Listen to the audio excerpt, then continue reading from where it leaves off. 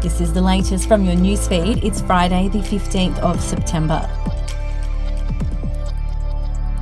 Prominent Aboriginal activist and No campaigner Warren Mundine has warned that the agenda behind the Uluru Statement is a metaphorical declaration of war on modern Australia. In the first of a series of essays appearing exclusively in the Daily Telegraph over the next 4 Fridays, Mr Mundine and co-author Vicky Greaves-Williams have broken down the long form of the Uluru Statement, which government figures and Yes campaigners claim is misinformation. Mr Mundine and Dr Greaves-Williams, an Aboriginal historian, say the Uluru Statement's agenda is one that is steeped in grievance and believes Indigenous Australians are trapped in victimhood and oppression, not able to make their own decisions. Public sector unions are set for a salary windfall worth billions of dollars as the reward for helping get Labor into power, as New South Wales Treasurer Daniel Mookhey prepares to hand down a budget he says will fix the fundamentals of an economy bloated by excessive debt. Tuesday's budget will unveil widespread cost-cutting in order to rebuild essential services by paying workers more and deliver cost-of-living relief like a weekly cap on tolls. In making savings measures, Mr Mookhey said his first priority was to cut things that don't hurt people. The Commonwealth should step in to help cover Victoria's pandemic debt that is harming the state's reputation and holding back the national economy, a leading business figure says.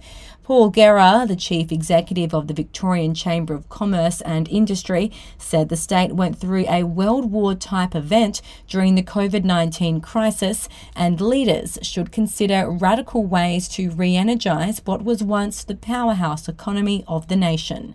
In an interview with the Herald Sun, Mr Guerra said if Victoria was loaned $50 billion at a low fixed interest rate, state taxes on business could be relaxed to make headroom for innovative solutions. We'll be back after this. News doesn't have to be boring. The Brits have given Prince Harry a new nickname after yet another tell-all interview. Oh God, is it the Ginger Whinger?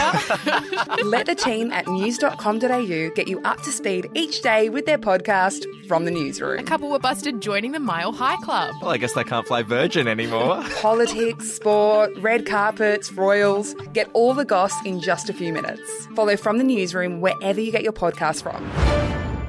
Queenslanders won't be slugged extra fees to see a GP after the state government and doctors reached a compromise on a heated payroll tax stoush. And the peak body for GPs across Australia is now warning other states to follow suit or risk losing doctors to Queensland after a survey found a third of GPs were willing to move where payroll tax settings were more favourable.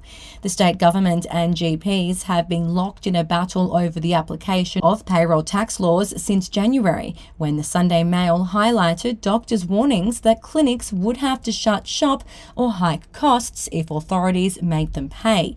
And access to bank branches dealing with physical currency must be maintained for customers in the regions where cash is still king, according to regional residents. A major bank has made the shock decision to scrap cash in all of its branches across Australia, with Macquarie Bank announcing it will phase cash out across their branches in 2024, while Bank SA, who claims South Australia's largest network of branches, confirmed it had no plans to go cashless. Pressure has already been mounting on regional residents, particularly the elderly, who prefer to deal in cash. Bank branch closures have been common in rural areas, with Taylor Ben's Bank SA branch closed in February this year, while Mannum's Bank SA shut its doors in December 2022. We'll have another update to your newsfeed tomorrow.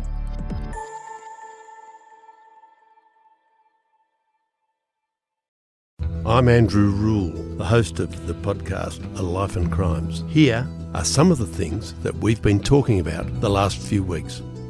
The brutal truth is that when you start looking at it, they always kill or injure a lot more than each other. The professional hitman used to be a professional hitman. Evil strikes in all forms, but particularly as stupidity. Life and Crimes is available wherever you get your podcasts.